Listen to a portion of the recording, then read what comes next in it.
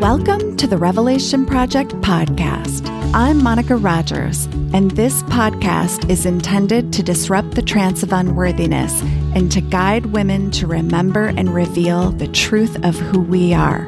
We say that life is a revelation project, and what gets revealed gets healed. Just two quick announcements before we begin the main show.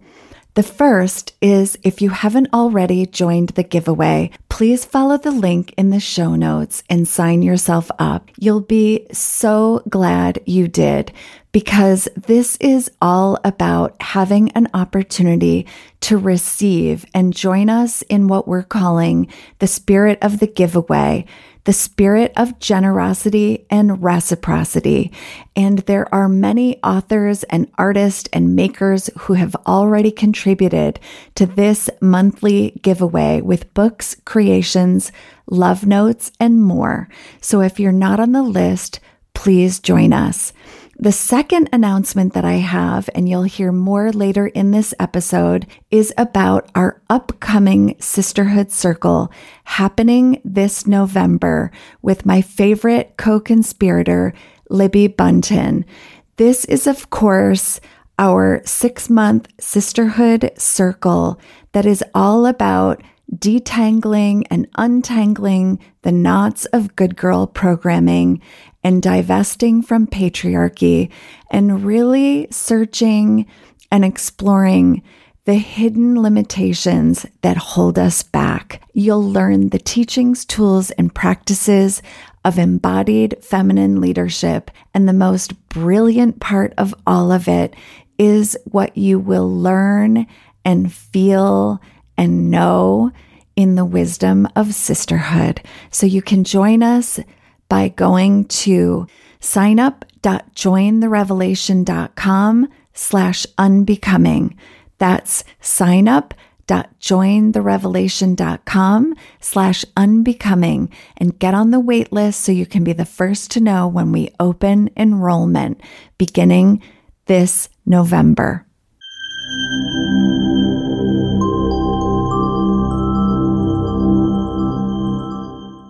Hello, everyone, and welcome to another episode of the Revelation Project podcast. I'm Monica Rogers, your host, and today I'm with Jim Young. As he grew from boyhood into manhood, Jim Young was handed a set of cultural beliefs that told him to go it alone, never ask for help, and to prove his manliness at every turn. Eventually, his life experience revealed how dangerous and lonely that path was. Today, Jim moves through life guided by the principles of expansive intimacy. And I'm so glad he's able to join us today because he also has a new book out called Expansive Intimacy: How Tough Guys Defeat Burnout. Welcome, Jim. Monica, thank you so much for having me on. I'm so excited for the conversation today. Me too. And I just want to start with this whole concept of tough guy, because it's just talk about all the ways that tough guy has been such a part of the cultural conditioning in our gender roles. And of course, as a young man, I'm sure that you have much to add to the conversation as you grew up into your own kind of maturity and understanding of what this cultural and social conditioning really does to us, and these gender roles, what they cost us. And of course, I have a son, and I heard you have a son. And so I'm so glad that we're creating this conversation today, because this time in our human evolution is, I believe, our opportunity to redefine and reimagine what manhood and womanhood and gender roles and all these things are really all about. Yeah. The tough guy label in the subtitle of the book, it's in quotes, and that's intentional. It was, for me growing up, it was something to strive for. Like, I needed to be tough. And that started super early. That's, king of the hill on the playground. You had to be tough to get to the top of that pile. And then you had to be even tougher to stay on top. And I was never good at it. I was a shy, sensitive kid. I would cry easily. And that was really difficult because I was conditioned. And it was not that somebody told me. I didn't have a dad who lived in the house with me. I didn't have a lot of male role models that were present every day in my life, but I got the influences all over the place that you need to be tough. And it continued. It got worse in adolescence, and I learned to toughen up.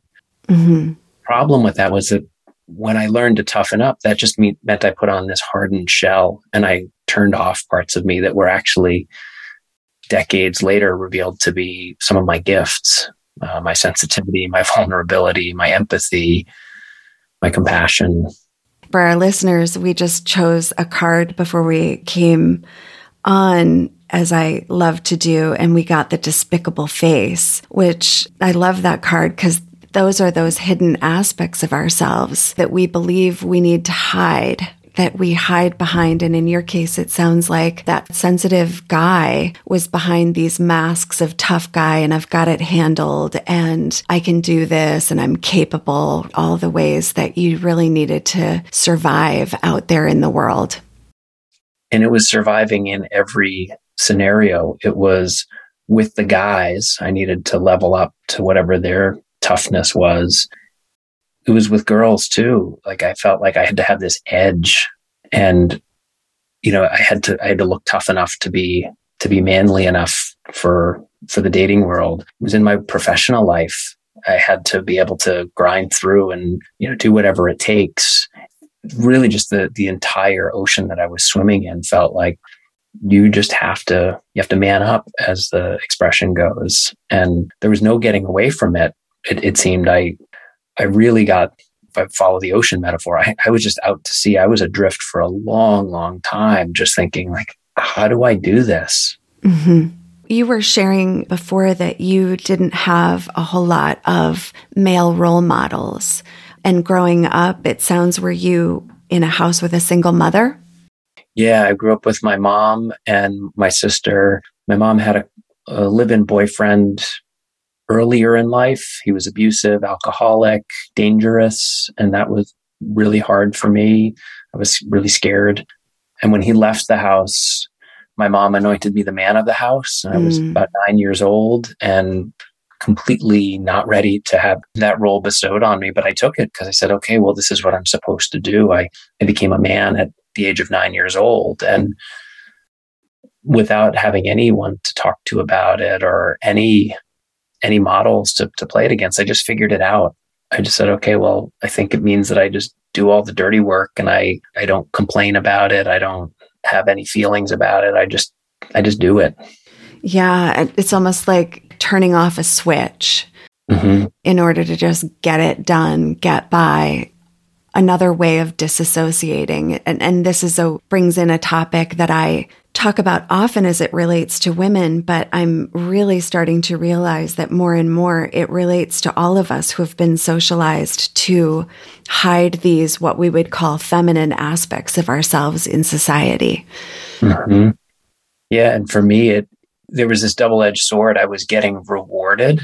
I was being praised for stepping up and doing these masculine things that felt completely scary and foreign to me. And at the same time, I was hiding these feminine qualities that I have because I was afraid if anybody found out about those, if that's who people really saw me as, my buddies at school or whatever, that I'd get shamed. I'd get called names and I'd be cast out. Yeah. Yep. Shame. Wow. Okay. I love that you brought that in because I think it's such a huge topic for everyone, but it seems to be a real driver in terms of getting men to perform their role, to avoid shame. Yeah. Yeah. I would love to hear any of your thoughts on shame and how showed up in your life, but also what is its role in the realm of male intimacy or male's fear of intimacy? Yeah. This is a subject that I've been really exploring depths of for the last, I would say probably about 7 years is when I started to acknowledge my own shame, maybe 9 years, something like that. And in writing the book that I wrote on, the idea behind the book was, well, intimacy had cured my burnout. And those were the two topics I wanted to write about. And as I was writing, there was a big piece missing, and it popped up one day, and it was shame. It was that shame is this force that, for me, growing up male in this society, I knew what success was supposed to look like. I knew how I was supposed to be to get there. I was supposed to be a tough guy. I couldn't ask for help. I shouldn't show my emotions. I needed to be strong, successful. And doing that burned me out. It got me into burnout. I overfunctioned. I worked my ass off to try and prove myself to the point of burnout. The problem is, once I got into burnout, it was hard to say that, because that's even more shaming to say I couldn't handle it. Eventually, when I moved through that and I got through to the other side, and I kind of had to, I got broken all the way down, and I had to start sharing what was real and true for me. I had to reveal myself to other people, and that created these intimate connections. It dissolved my shame. We were looking at the card, the alchemy card before. And, when we reveal ourselves, when we reveal that despicable face, we start to realize its beauty. And I had that profound experience that, as I learned from Brene Brown cognitively years ago, going through the experience of sharing these parts of me that felt completely shameful with other people, I didn't feel it anymore. And I actually started to create these bonds with people, and I created intimacy, including with other men, which has always felt challenging for me. Mm-hmm. So that was a long answer. I don't know if I got to everything in your... No, it's so great, because I'm going to go back to something that you said and underscore it. It was, you understood that Brené's work on shame cognitively. Yeah. And so this idea even of intimacy is a cognitive one until we kind of embody it. Yeah. Until we drop it from our head and get it kind of in the body. Like, what does that mean to be intimate, to be seen by somebody else, to reveal the truth, warts and all, and have somebody stay and be your witness and have you feel you're okay, like you're okay and even loved for it, because it's human. And that's where I want to get more curious, because who was that person for you, and what was kind of your first inkling of, oh, this actually, like, I could do this. I could actually connect with somebody on this level, and this might be okay. The first man that I connected with in that way, this was almost 10 years ago now. I had started attending Al-Anon meetings because I had grown up with and been in relationship with a lot of people afflicted with alcoholism, and I didn't know it. And I had a friend suggest to me to try out Al-Anon. And I found this community of people who were just so welcoming and so non-judgmental, and everything was on the table to talk about. And I'm like, I've never talked about this stuff. And eventually I was encouraged to find a sponsor, and I was ready I remember the day I sat down and I'm thinking, okay, I know who's going to be my sponsor. It's this woman who I totally look up to and respect. And I've always looked towards women in my life as a safe place. And I was going to ask her at the end of the meeting, but at some point this guy spoke up, and I'm like, he's my sponsor. And I asked him, and he agreed to work with me.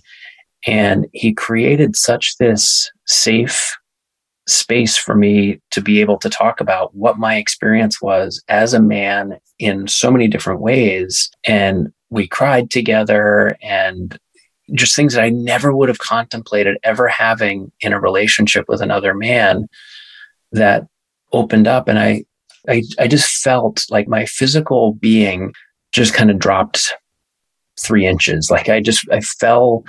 This gravity of everything I'd been carrying started to dissipate, and I started to say, okay, I can let this stuff out. Mm-hmm. It was so profound to have that experience with him. Would you say that he was the first guy who modeled that possibility, I'm hearing that there was a resonance in you when you heard him speak and you were like, he's my sponsor. Yeah. Was that from something he said that he was modeling, like, oh, actually, this guy has what I want? Yeah, he spoke in that day with such strength and clarity and incredible softness and vulnerability. And I'd never seen that combination at the same time. Yeah, it's intoxicating, actually. So attractive. Yeah, it's so attractive and so interesting because coming from female, just my perspective and all of the ways that I too have been conditioned to begin realizing the similarities that men and women have, but in different ways, that we've been socialized so differently, and yet there are many similar impacts that cause us to be so fragmented, so burnt out, so exhausted, so overwhelmed. And as I'm listening to you talk about this guy, I too have had experiences in my life where I have been in the presence of a man who exuded both this strength and this vulnerability, these paradoxical seemingly qualities. And just, God, it was so intoxicating. To me, it was the most beautiful thing I had ever seen, and I wanted more of it. And I think us young girls are socialized to look to these tough guys, to be attracted to these tough guys. Somehow the tough guy is the one who's always glorified. And when you really start to understand that social conditioning also has an element of programming to it, that we're really programmed to see and believe that what we're being shown is the way. At some point, all of that, over and over and over again, my experience with people who have come to these realizations, these revelations, they have had to hit their own personal brick wall and reckon with the disillusionment of all of the ways that we have been trained to pursue these ways of being and these goals that have nothing to do at the end of the day with meeting any of our true needs as human beings. Yeah, I see that so often in my work. And I had that visceral experience. The wall that I hit was called burnout. And I was literally on my knees sobbing on the floor in my house. It's just this stark moment of like, wow, how did I get here? Mm-hmm. And it was through this unconscious following of striving and achievement and these goals that didn't matter to me personally, but I thought they were going to define me as somebody and stamp me as a real man, as somebody who's successful. And I love that you named that paradox of strength and vulnerability, because I think it's like courage and fear, right? You can't have one without the other. And I think you can't have strength without vulnerability. And when I finally years later realized like, oh, I just was holding and hiding everything to try to look strong. That's not a workable equation. I had to let it out. And this sponsor of mine was the first person who kind of cracked that open with me so that I could then say, oh, I just get to say what's true. Yeah. I don't have to worry so much about what other people think about it. Exactly. I just have to say what's true.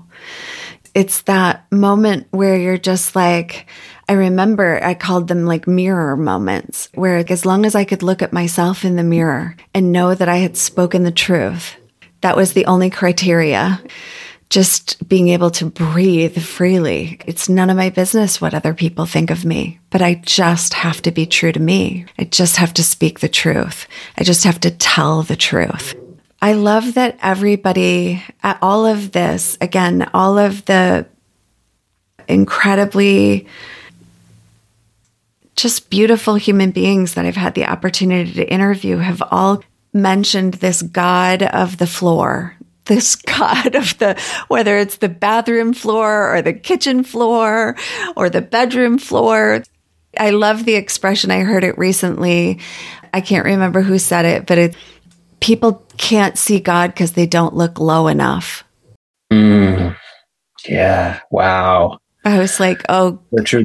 God was in the Berber carpeting of my sad dad condo. Oh, God.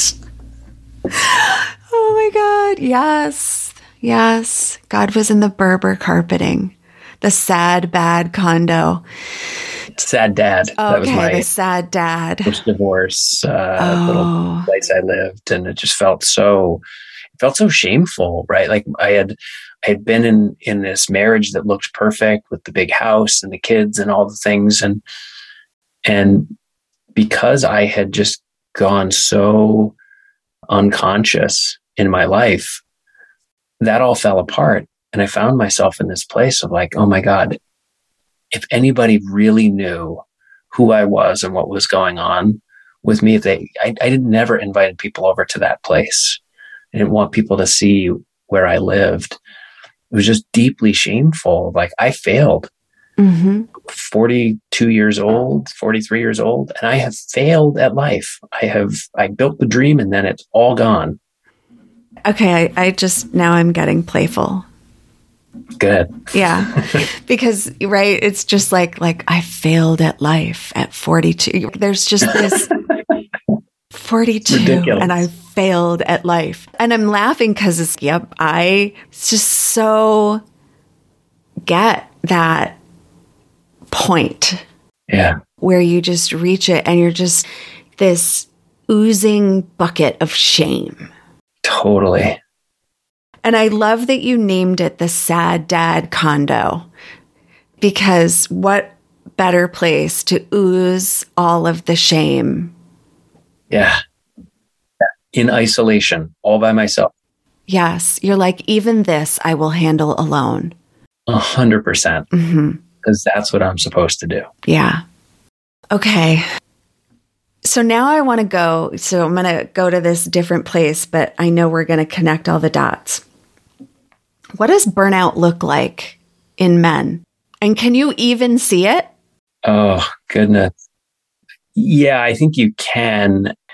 The word that comes to mind for me, for a lot of the men that I deal with who are in burnout, finally willing to reveal it, is simmering. And it's this sense of simmering, like the lid's on, but the heat's rising. And they're, this is a sweeping generalization. I think a lot of men tend to shut down when there are big emotions that are percolating inside them. Like, I feel frustrated. I feel scared. I feel confused. I feel angry. I feel worried. I feel sad. These are the kinds of emotions that were sitting underneath burnout for me, was looking at life and saying, this isn't what I wanted. I can't handle this. Lots of phrases like that.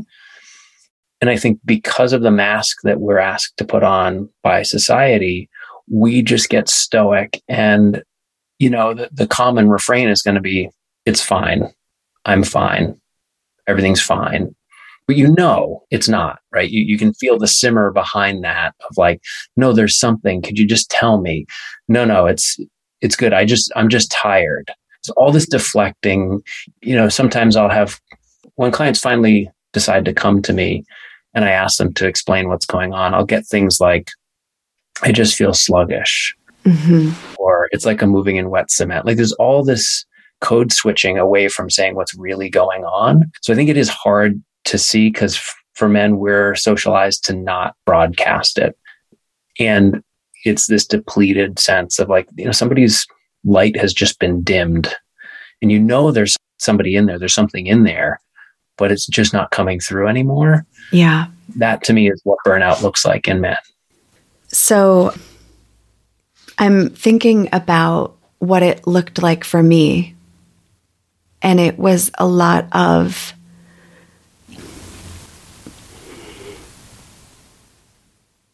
It was similar, but different. I'm really thinking about it in terms of I kept creating kind of what I call this pretty picture to the point where nobody knew that behind the pretty picture was like a woman that was drowning in self-loathing,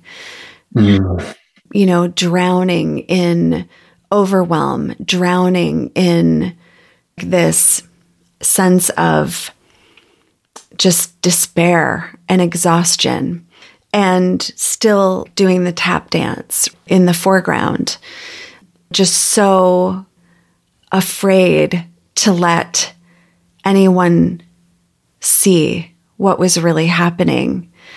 And because, I grew up with, similar to you, my dad was, I'm thinking about my own role models in my life and how my dad was really also such a paradoxical figure in my life because he too was an alcoholic, could be very simmering, as you say. And yet he had his tender moments. He was very brilliant. He was very accomplished. And what I honestly saw, my experience of my dad was he never got to rest. And when he finally did, he was diagnosed with cancer and had 5 years to live. Yeah. And the reason I bring that up is because I think that burnout in men, that is a story that I hear over and over and over again, that there's this huge drive to provide and protect, and to make sure that everybody is taken care of. Mm-hmm. And at the end of the day, they're the last, in many cases, to get taken care of. And here's where the paradox gets interesting, because I would say the same is for women. Isn't that amazing? And what if we were taking care of each other? Okay, yes.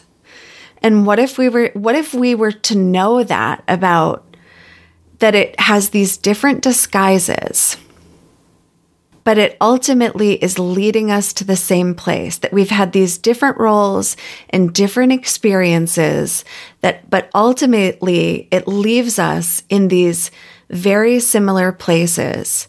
Yeah. And then how do we take care of ourselves first, and then learn to take care of each other?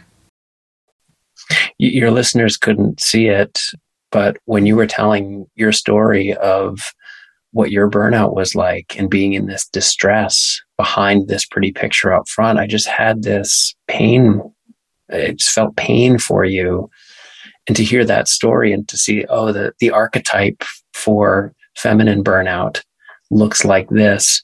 It's got a different story and some details to what masculine burnout might look like. And ultimately, we get the exact same experience. Yeah. Which is disconnected, isolated, our needs aren't being met, and exhausted. I mean, all of it. And yeah, I think that pathway that you described at the end is right, is that how do we learn to take care of ourselves and then also be able to take care of each other? Yeah. Until I even learned what my needs were that needed to be taken care of, that was the first step for me. Is I didn't even know what my needs or wants were. I remember having this moment. I was driving to a therapy session. I was stopped at a red light, and I just had this question drop down into me that said, "What do you want?" And it was one of the scariest moments of my life by far, because I had nothing. I didn't know if I wanted a grilled cheese sandwich or enlightenment or anything in between. It was like I was in a black hole. What do I want? I don't know. I don't know what I want in life. That was terrifying. And I had to spend a lot of time to discover what that was, and then give myself permission to say, I'm allowed to have wants. Allowed to have needs, allowed to have wants. Yeah. Yeah. Allowed to have needs and wants. And I think that does, in my case, connect with that provider archetype of, I always put myself last in line. I would just take care of anybody else. And there's a concoction going on there of people pleaser from very early in life, and then, male provider role later in life got really tangled up for me to the extent that I didn't take care of myself at all. Because I didn't, honestly, if I'm really being honest, I don't think I've ever said it this way. I don't think I felt like I deserved it. Yeah. So there's even like this, and I don't even deserve it. Yeah. Wow. I had never realized that until just now. Well, I also am like kind of fascinated because on the podcast, I'm always talking about women are trained to be pretty, pleasing, and polite. And what I'm hearing is that men are taught to be providing, pleasing, and I know there's another word there, another P word there that we can come up with, but just for my own, satisfaction. I might give the S's: strong, silent, and successful. Oh, okay. I love that. Strong, silent, and successful. Yes. I mean, that's perfect. It just encapsulates just that grooming, right? The whole way through, the whole way until you get to the god of the floor, the god of the Berber carpet. And of course, this might be a segue into expansive intimacy, but it's interesting because what I'm hearing is that first there's kind of this interior intimacy that has to happen before it's expansive. Yeah, there's a self-awareness and a self-knowing and a lot of discovery that I had to go through. And I think it's true for us all. We have to know what that inner landscape is before we can say, okay, I'm ready to really connect. Because for me, one of the core pieces of intimacy is that I'm revealing myself to another person. That's why I've been telling you for a while, I love your show because it's about revelation, right? Like we reveal ourselves to other people, and that's all of us. Well, if we don't know who we are, like me, I didn't know what I wanted, what I needed, who I was. I can't really participate in intimacy. I can try, but it'll be diluted. Be a performance. Yeah. Performance at worst, diluted at best. It's so true. And so knowing ourselves at this intimate level is that first step.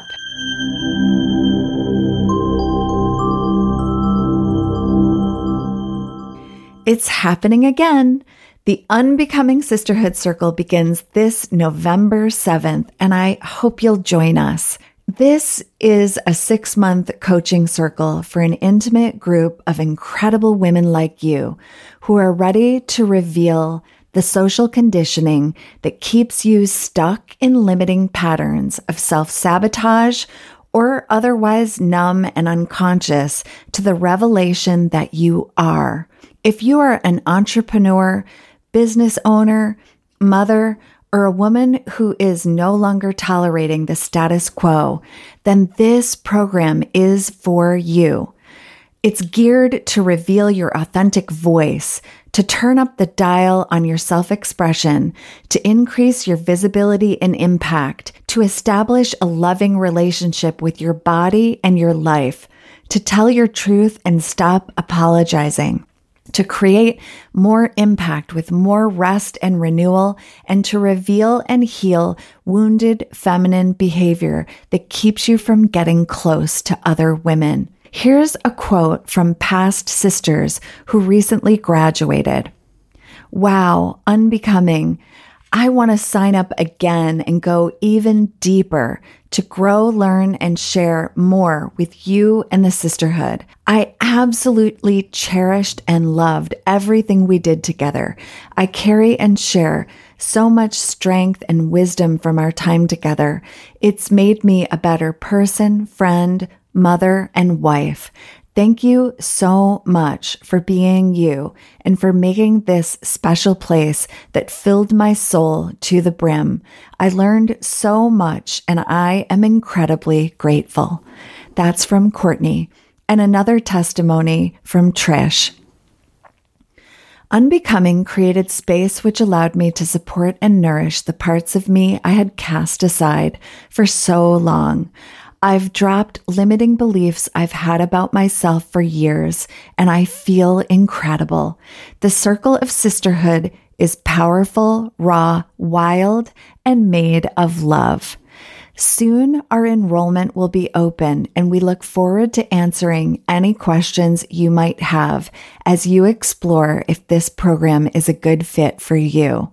You'll be able to join myself, Monica Rogers, and my co-conspirator, Libby Bunton, to experience the vitality that comes when women are fully resourced, visible, and self-expressed. This coaching circle will teach you to claim your birthright and reimagine your life through the tools, teachings, and practices of embodied feminine leadership. To get on the wait list or to chat with either of us, go to signup.jointherevelation.com/unbecoming. That's signup.jointherevelation.com/unbecoming. We can't wait to welcome you.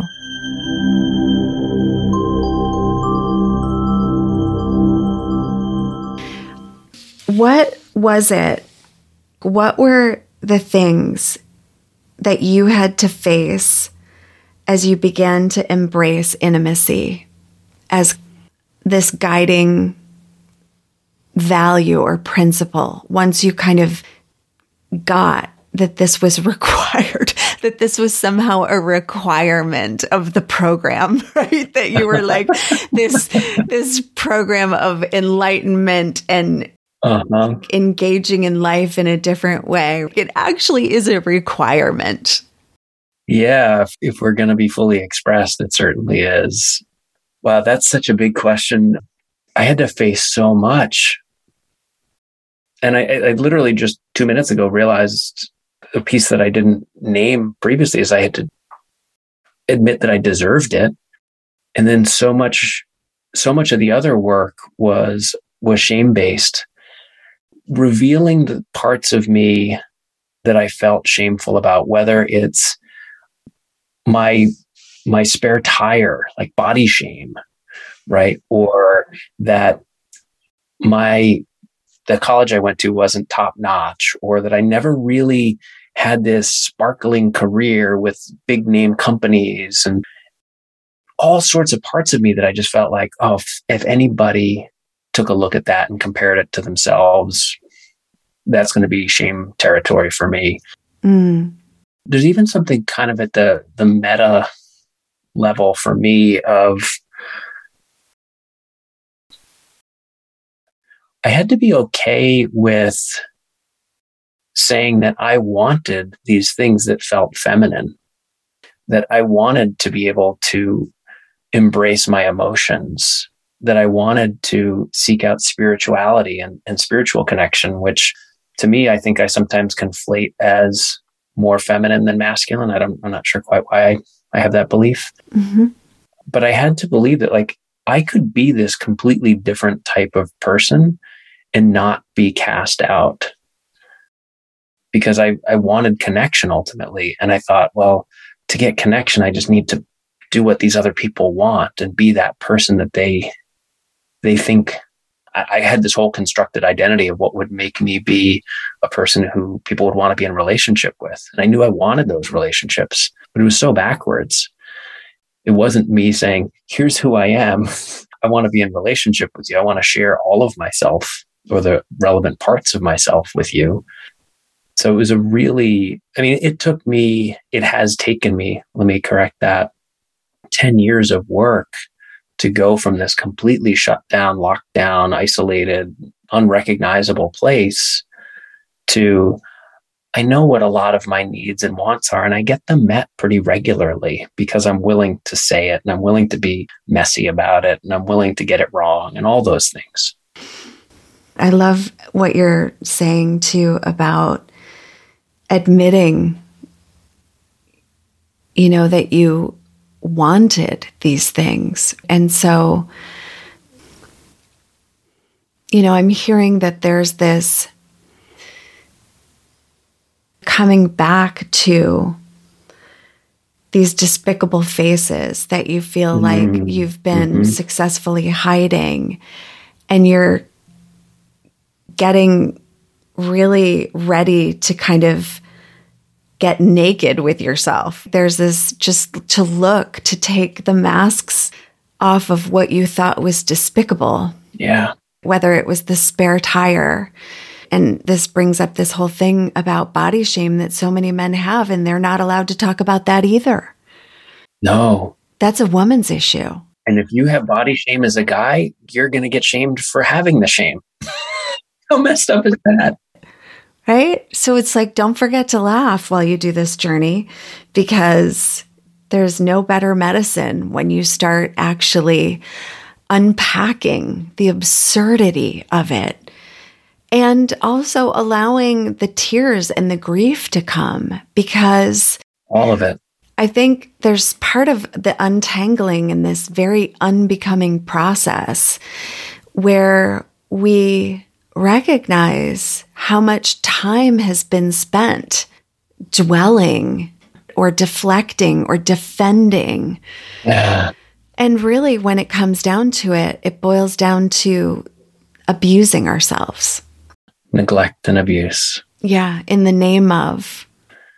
Yeah, for me, it was in the name of acceptance.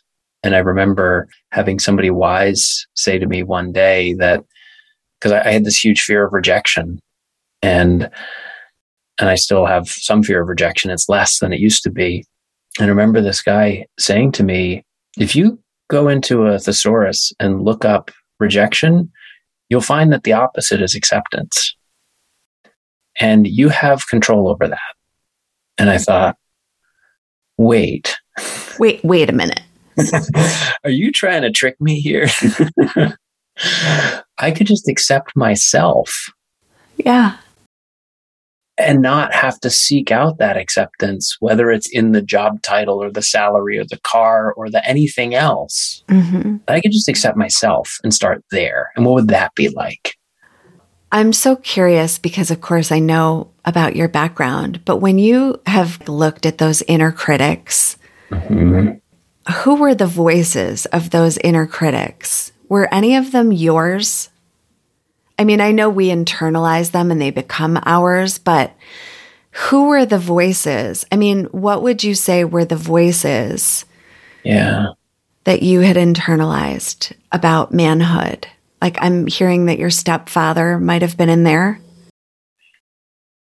Yeah, a little bit. It's actually really interesting to me. The first person that comes up for me is actually my mom. Yeah. My mom was the voice of the A+ student. That's my primary inner critic who believes that, his job is to get an A+ on the paper before it's been handed out. Yeah.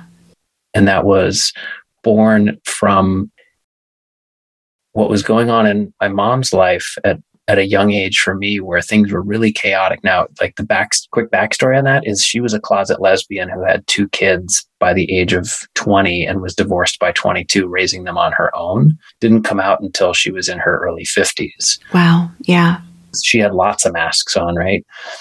And it was chaotic and fragile. And my sister and her had a very caustic kind of relationship. And so I was kind of the safe one in the house for everybody. And I was the good kid who did it right. I was the golden child.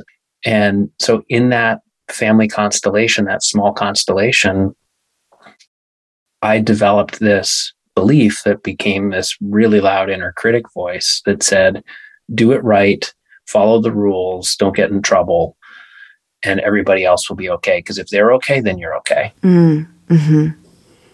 Because that's how it felt. I mean, at those ages, there was so much chaos on a day-to-day basis. I was constantly scanning the environment for when the next blow-up was going to be, because it was so scary to me. It was like, who's the next person who's going to leave?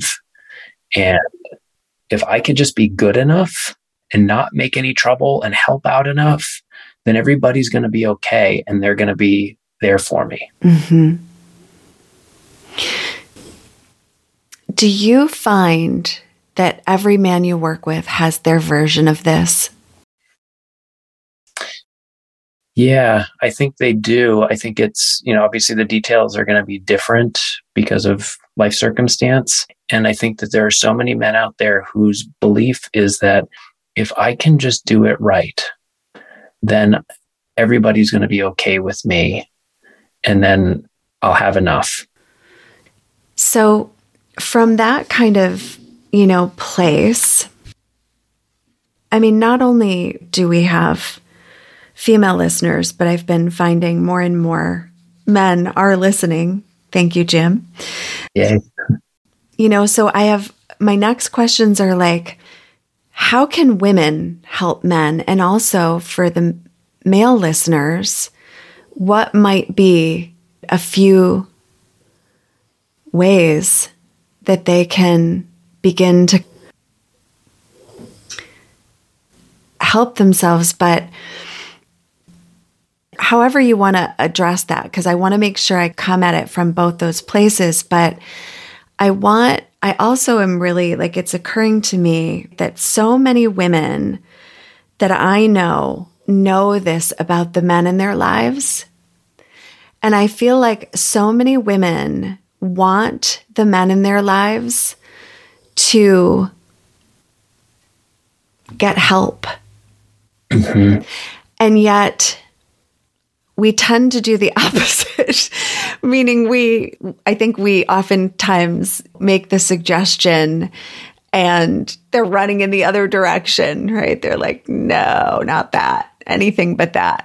So I just get curious about it, but I'd love anywhere you want to take that, because I'd love to kind of have some practical, helpful things that we can talk about where the listener can walk away and maybe have a few ideas or applications. I totally follow you with the when women approach their men and men in their lives with this, it can send them scurrying in the wrong direction or the other direction.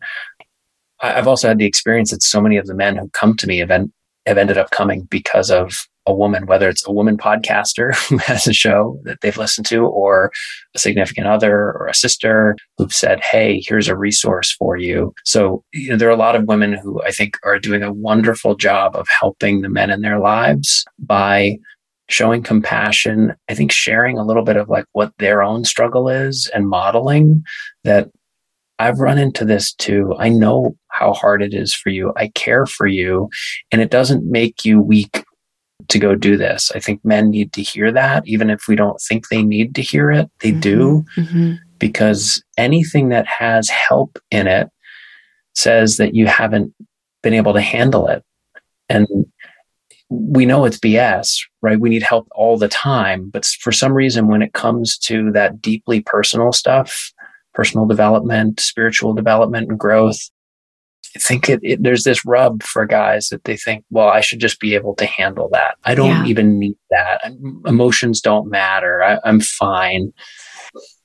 I have what I need. And so I think, when women can appreciate that that's the barrier, and then find the soft ways to go through that hard barrier, and reflecting, like, you sharing your story of what it was like for you when you were dealing with burnout. Like I could feel that in my heart. I was so sad for you to think about like this time in your life where you felt that way. And I think anytime we can invoke empathy in those conversations, I guess the other thing that comes up for me when I think about what women can do to help is I think so many men, we're conditioned to believe that we should just figure it out. And so when somebody prescribes something to us, you should do this, or here's something that I want you to do, I think there's this initial prickliness or defensiveness around it. And so finding ways to make it more of an invitation. I don't have a great answer for exactly how to do that, but just the mindset of coming into it with, it's lovingly offered. It's not that I think you need to do this. I think that can set a lot of folks off, men or women, really. Yeah, it's true. And then the other is just for men listening is like, so I think here there's an invitation in terms of understanding if there's these symptoms of burnout. It's like, what has a guy listen in a way that, is like, there's so much more here. Like there's so much across this bridge of this messy bridge, right? We'll just bring the mess in because it's true, of allowing yourself to maybe recognize that you're burnt out and are tired of kind of holding it all together. And what has changed for you, Jim?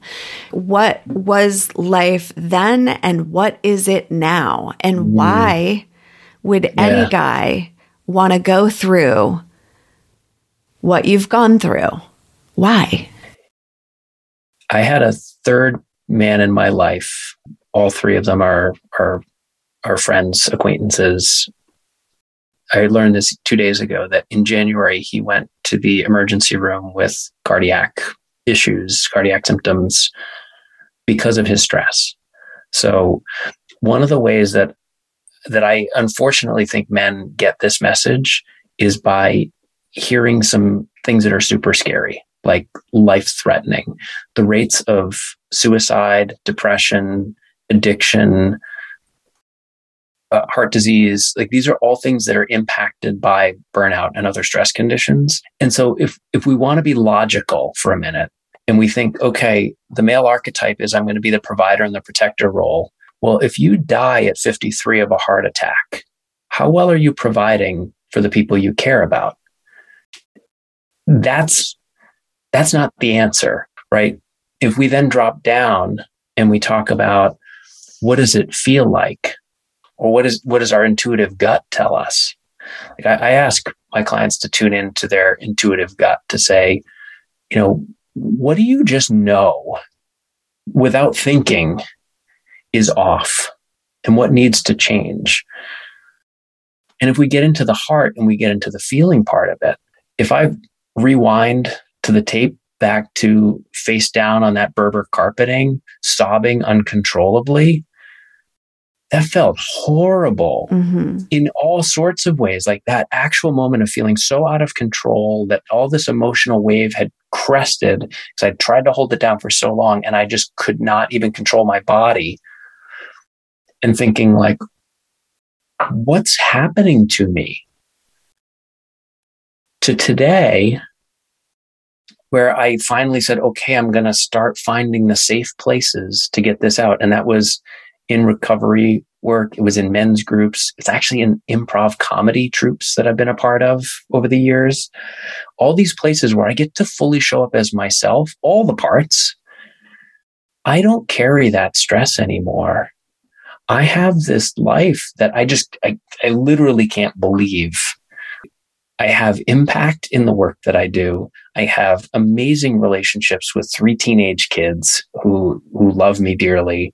I have an amazing group of friends and fun hobbies. I've got a life partner who I've never had a more loving relationship in my life. My work life is way better than it ever has been. I'm making more money than I was when I was doing the things that I thought I was supposed to do to make money. They say you can't have it all. I'm like, well, what else is there right now? Like I'm feeling pretty fulfilled by taking a ton of risks to put myself, my real self out there, not put myself out there with a bunch of business cards to people to network, right? But like to actually put myself out there. Your real self. I love that you said that. That is this place where what is it that we think we're hiding? And then I'm making up based on the fact that you said you're doing improv, like that was hiding all those years, that you're doing improv comedy now. And that was hiding all those years, that you have that ability to kind of what else was hiding? Yeah, I mean, that was certain. I mean, I get up on a stage every month in front of a live audience with my troupe, and we make people laugh, and it's fantastic. It's so much fun, and I think lots of fun was hiding. But there were parts of me that were really caring and kind that I knew were deeply within me. They're just core parts of me that I didn't feel like I could let out. Like I couldn't tell my friends that I loved them. Yeah. Male or female. Right. And I tell my friends regularly now, I love you. because I want them to know that. I want them to hear those words. I went through the first 25 years of my life approximately without, I don't know if I ever heard those words. My family never used those words. We never said, I love you to each other. And when I finally decided, like, I'm going to start using that language with my mom at first, I was like, oh, wow, that's different. And now it's like, it's just part of my language. Like that was hiding for so long. And I love hearing that men and witnessing men doing that. I was scrolling on social media a little bit earlier and I stopped on this actor. I can't remember his name, but he's an older gentleman. And he says, I love going to Scotland because no matter who you are, man or woman, if you get in a cab and man or woman, the cab driver will always say, and where are we going, love?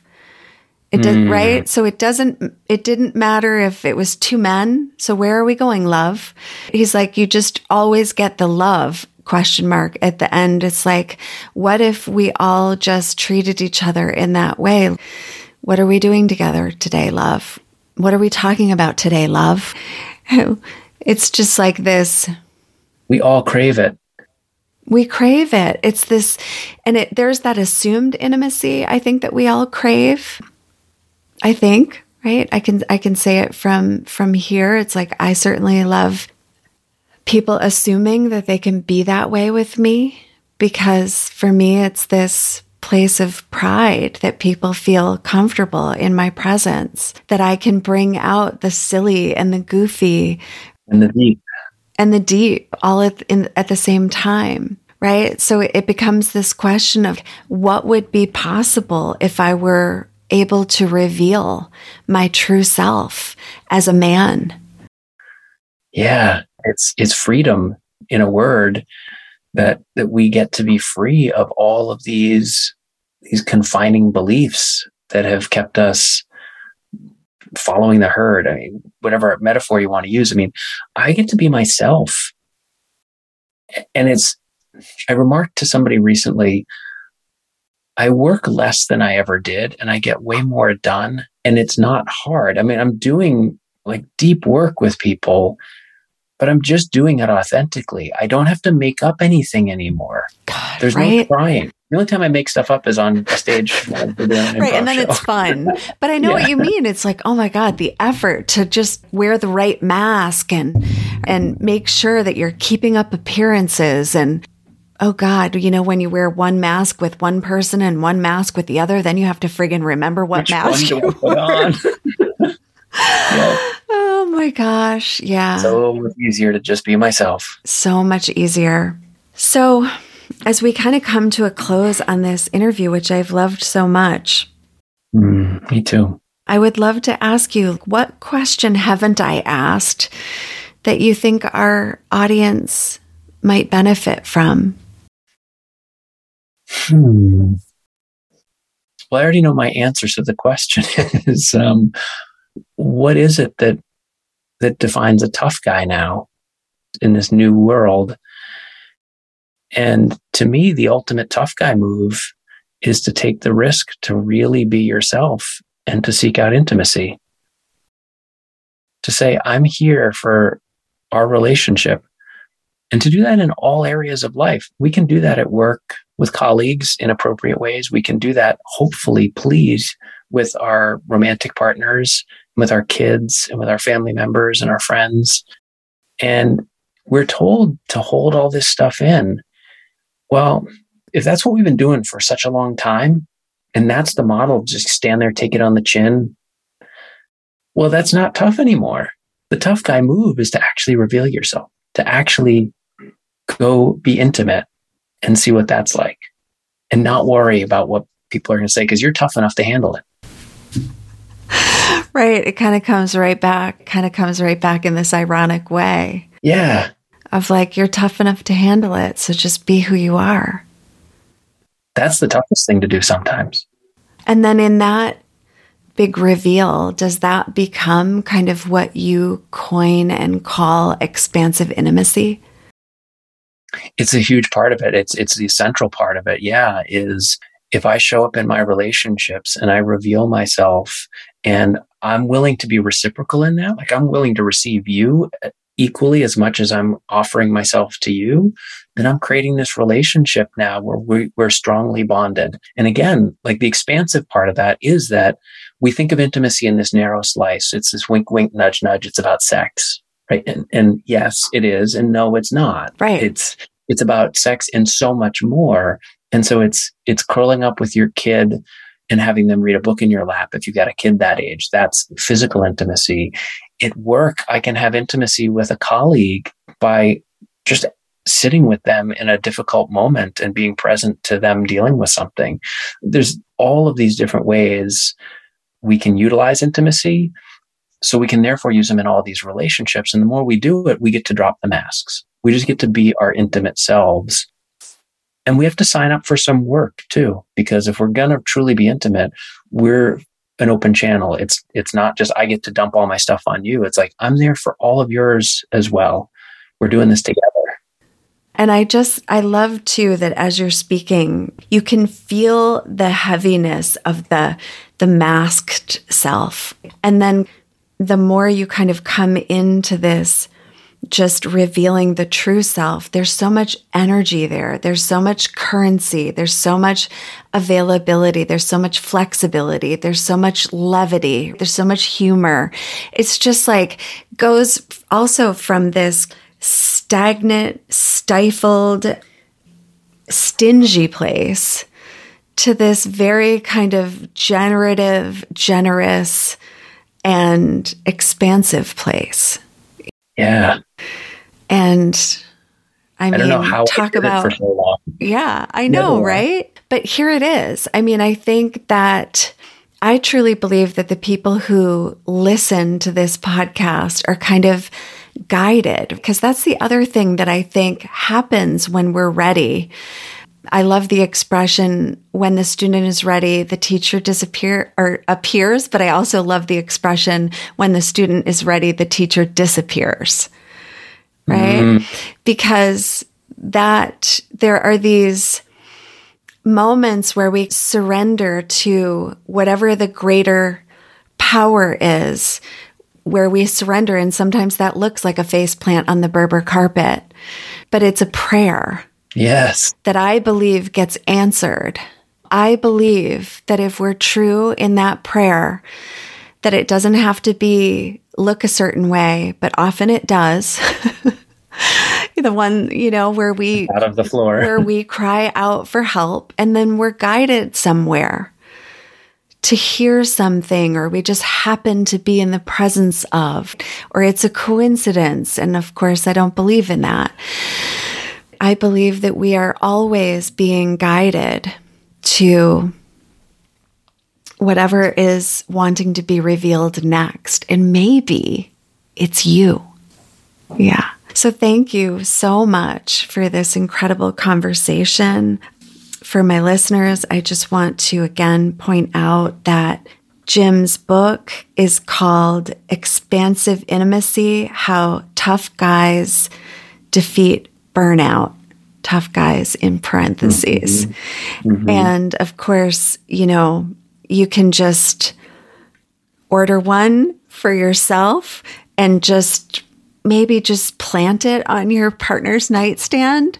Or for you guys who are listening who want to, buy yourself a copy, please do. I'd love, more goodness to be revealed in that book, because in it, Jim shares personal stories, and there's so much more that we didn't get a chance to kind of cover that I think so many men would find incredibly helpful, and women too. There's a lot of parallels that I see here, and I love that we've had this conversation, because again, I've had many revelations today, Jim, about just how we can tend, I think so many of us are so in this place where we've been so angry, as women, so angry at men.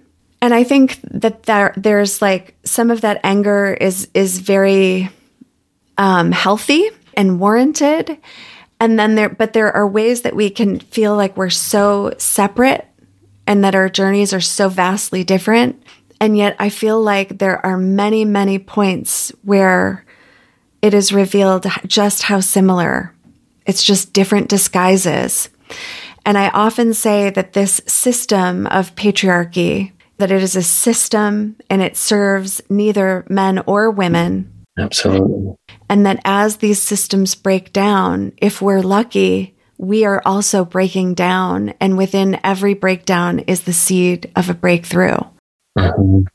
So I would love to just hear any final thoughts you have, Jim, and then we can wrap. Thank you, Monica. I had revelations today as well, like really noticing that I had this story that I didn't deserve to move into a life outside of the system, if you will, that patriarchal system that has been designed in man's image, if you will, has been so harmful to so many men. And as I tried to get to the top of the ladder, which is where I was told to go, it just kept getting harder and worse for me. And that there are completely different ways. And for me, it was a breakdown to get to, I like to think of it as a breakout, because that's a great song by the Foo Fighters. and that it's available to us. We have to take risks. We have to be willing to go through the uncomfortable. And on the other side of it is something you just can't even imagine how beautiful it is. Yeah, you really just can't even imagine, because anything I imagined for myself is so much better than what I could have imagined, right? It's just like amazing. Well, thank you again. And for our listeners, I'll be sure to put all of Jim's links in the show notes. And until next time, more to be revealed. We hope you enjoyed this episode. For more information, please visit us at jointherevelation.com and be sure to download our free gift, subscribe to our mailing list, or leave us a review on iTunes. We thank you for your generous listening. And as always, more to be revealed.